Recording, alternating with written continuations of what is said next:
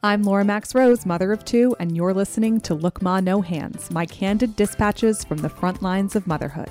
I ask the real, tough, honest questions on motherhood-related topics that we're all wanting to know more about, in hopes it will make everyone's journey fulfilling, easier, and more joyful. If you're not a mom, welcome. I want you to know how happy I am that you're listening and that these topics can be applied to any season of life. I'm grateful you're along for the ride. Welcome back to Look Ma No Hands. I am your host, Laura Max Rose, and today I am doing an episode on something that has been on many of our minds lately. If you've turned on the news or read a newspaper, my husband still reads the newspaper, but I think he's the only one left, or just even looked on Facebook, you have probably seen some very alarming information about the coronavirus. A lot of us are alarmed, but we don't really know this. We don't really have the information that we need to make informed decisions about how to handle a threat like this.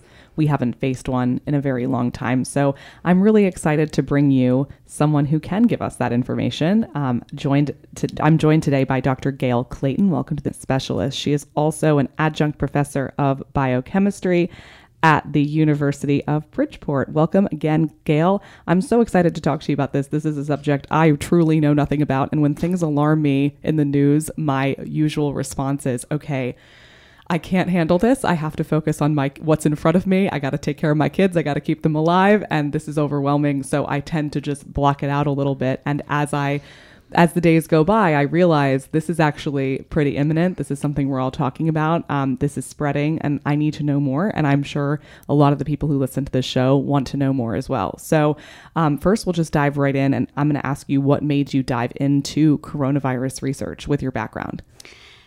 Well, Laura, I was kind of like you when I first heard about it. I was like, okay, I don't want to listen to this. This is another media-driven vaccine sales by the media.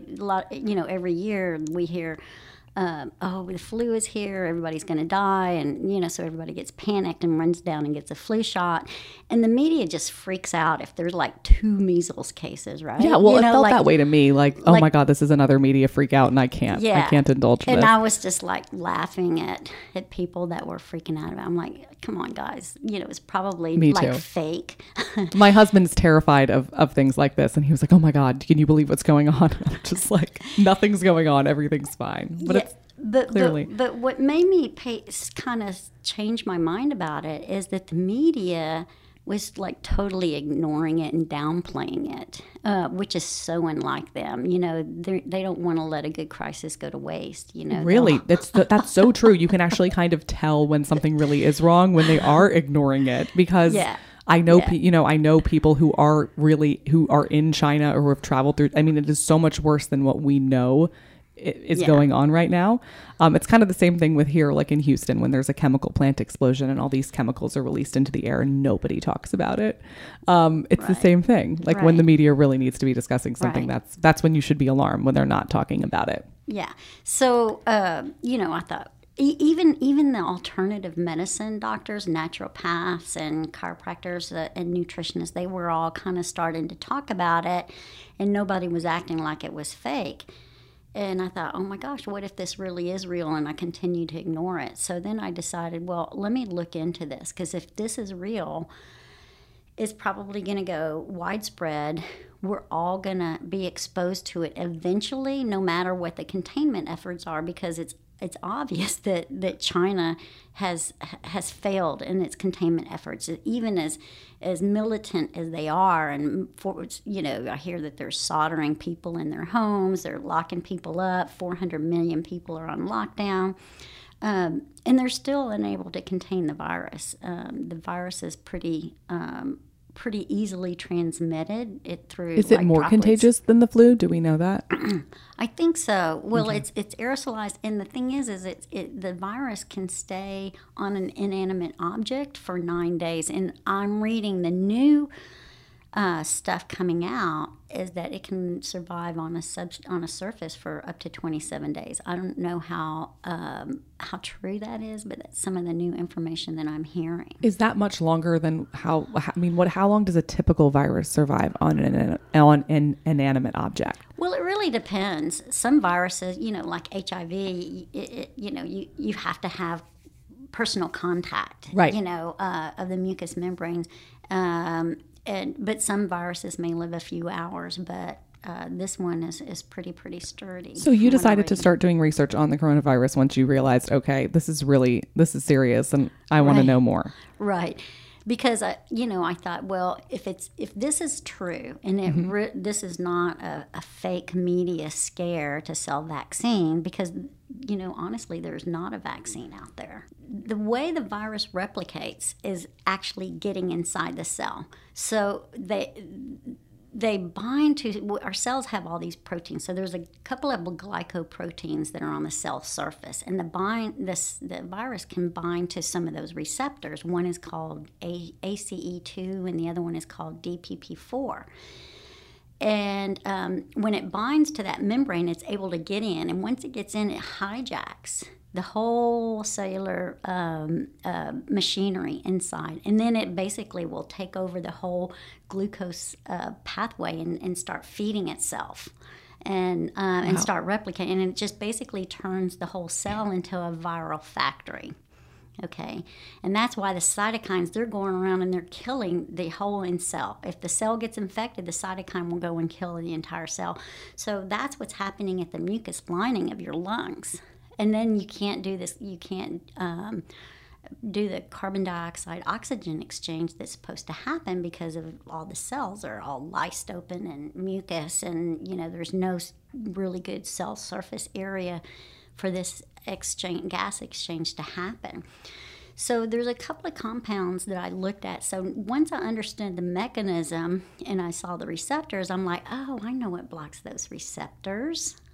What blocks them? Well, there's two things that nutrients, and I'm all into the whole natural stuff. I'm not a fan of big pharma. So something called AHCC, which is active hexose correlated compound.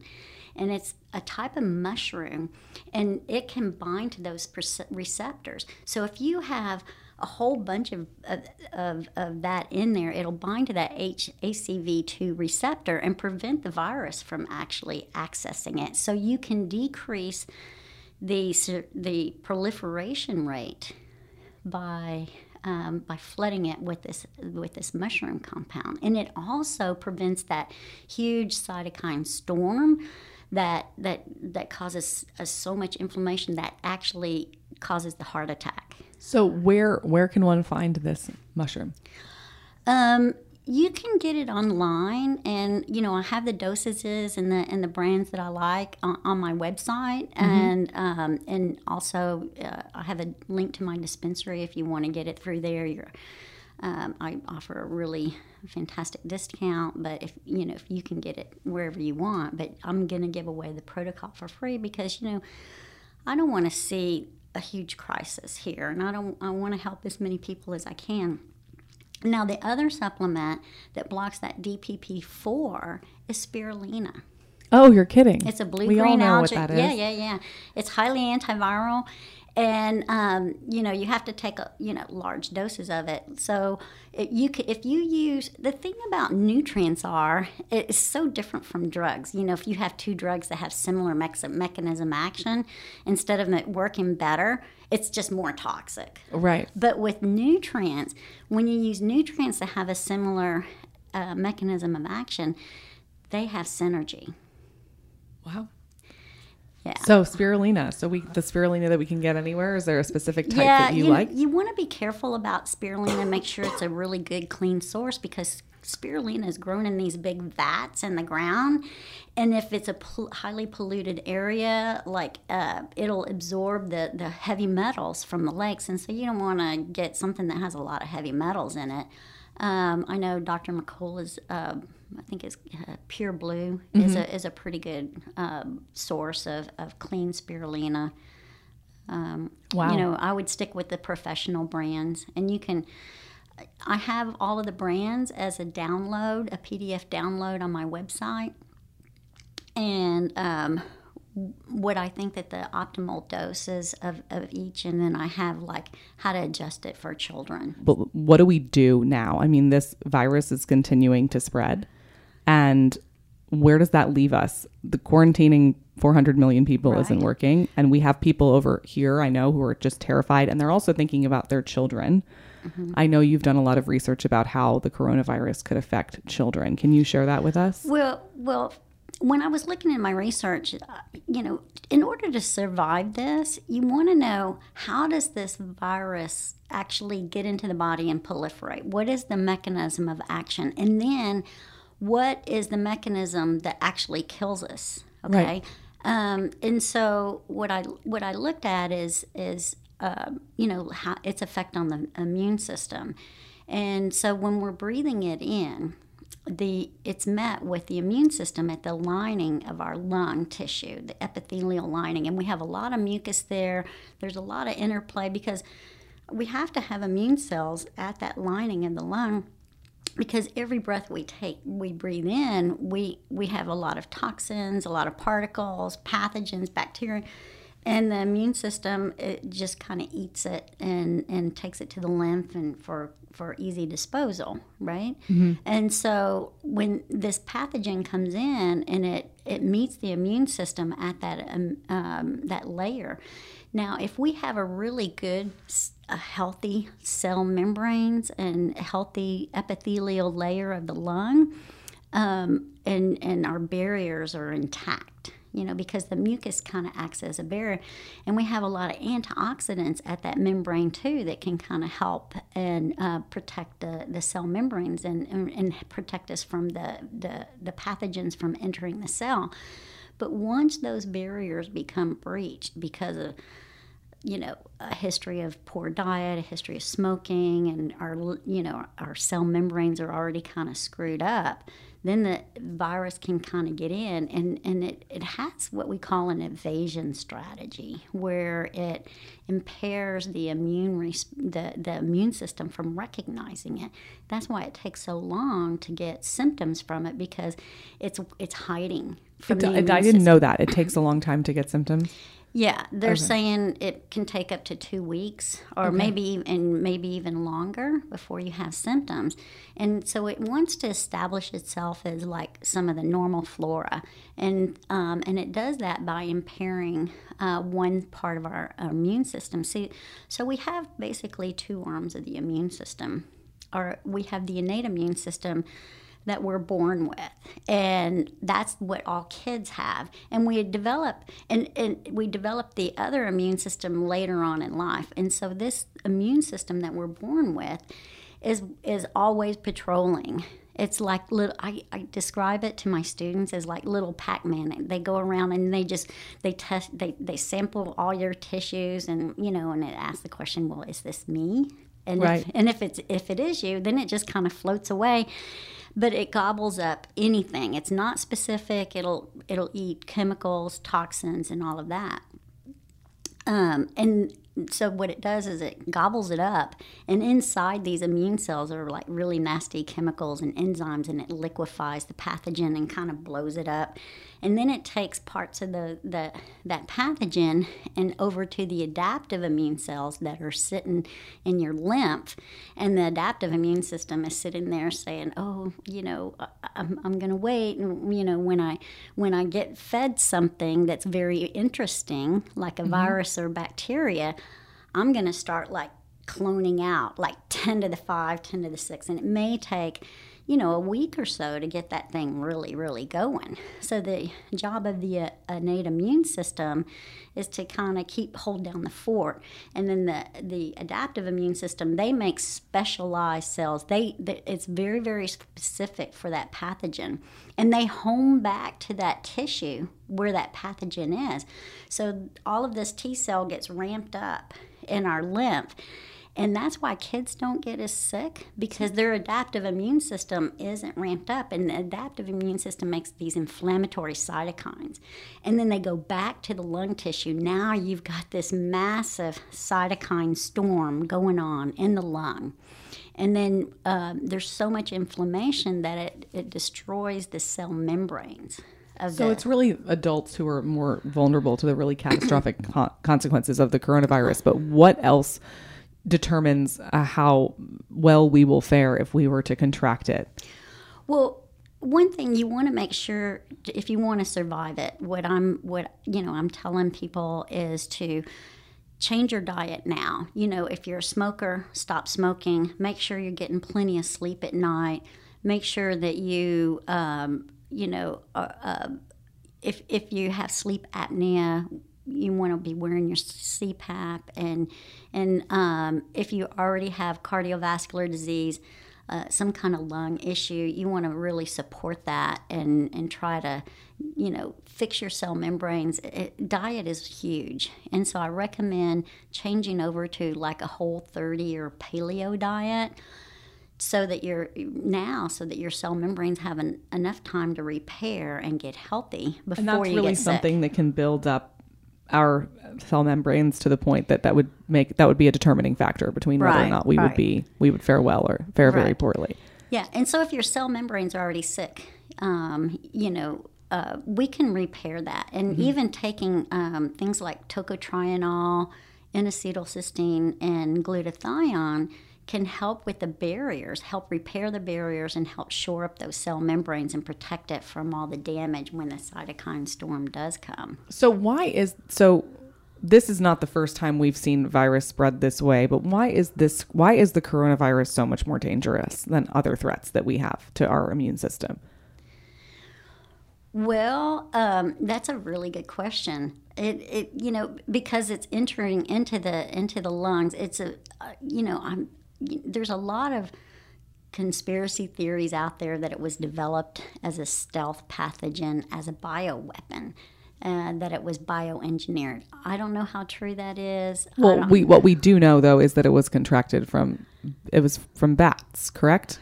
Well, that's what they're saying. We don't know, but that's what we. Yeah, and that's the information we have. I don't know who really knows. I think very few people really know the answers and know the truth behind it. All I know is what I can read and what I can study. Mm-hmm. As far as like where it originated from, does it seem like a virus that's strong enough to be does it seem like it's much stronger than what we've seen, like what other viruses could do?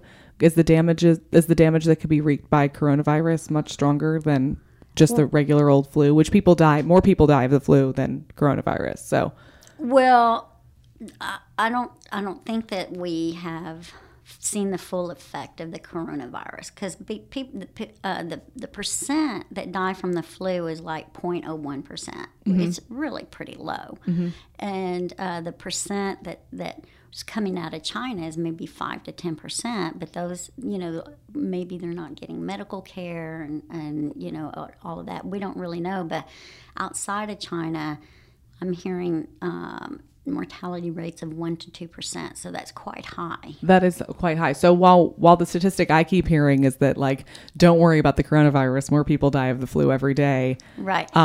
What we're not paying as much attention to is the percentage of people who are dying from it that do contract it, that it's more dangerous. Right. I believe it's more dangerous, just like the SARS virus was much more dangerous than the flu virus. Okay. So we can take better care of ourselves to have healthier immune systems in the event that this does grow, which is something. Do you believe that we're going to be seeing more and more cases? Do you think the worst isn't over yet? Is that where you're coming from?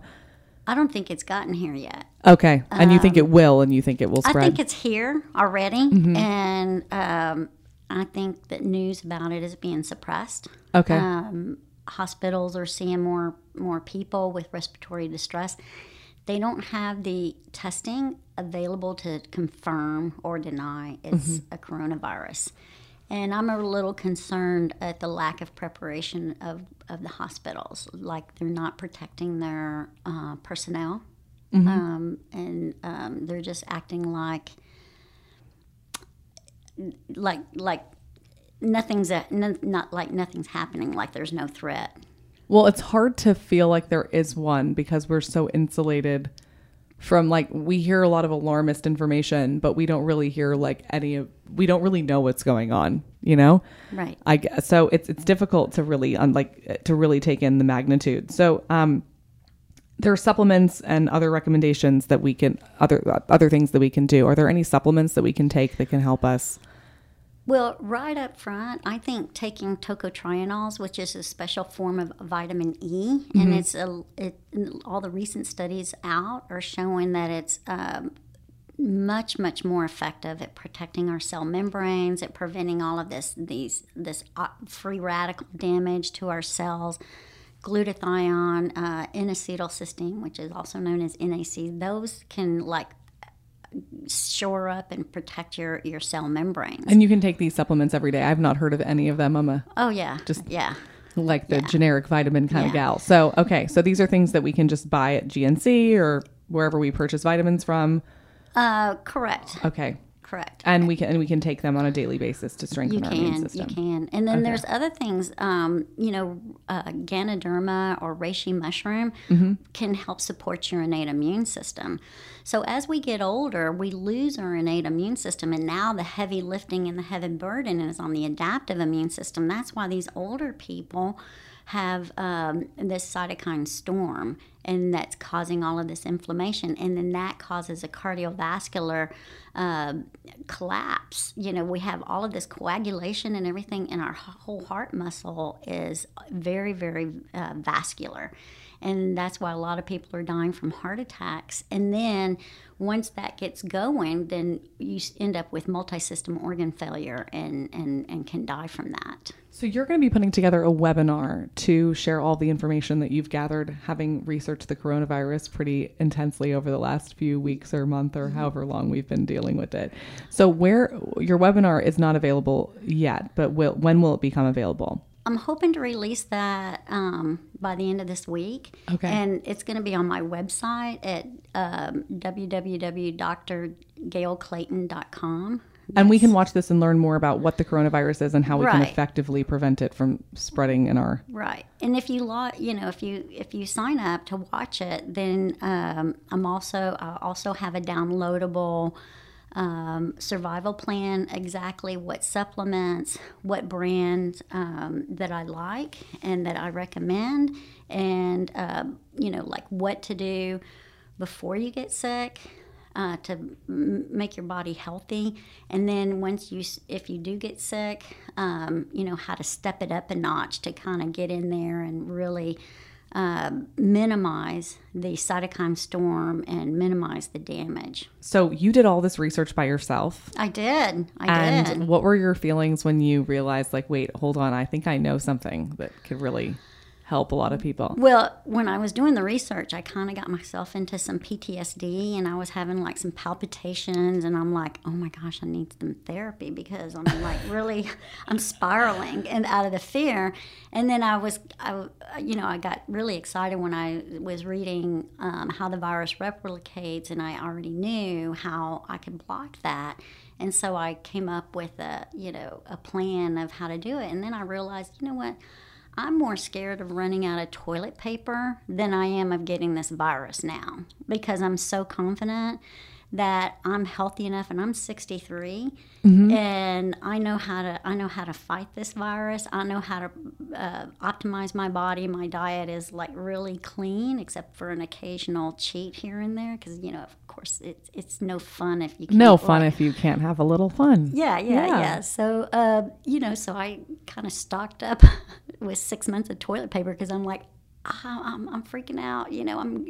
China's shutting down, and there's going to be a shortage on toilet paper. I haven't even thought about that. Oh my gosh, you're way ahead of me. I was like, wait, why is she stocking up on toilet paper? And then I thought, oh, okay, right. China manufactures the toilet paper. Yeah, I haven't considered any of those things. Yeah, so the basic plan is, you want to avoid sick people. And if you're sick, stay home. You want to make sure you wash your hands all the time. Okay, when you come in from outdoors, wash your hands immediately.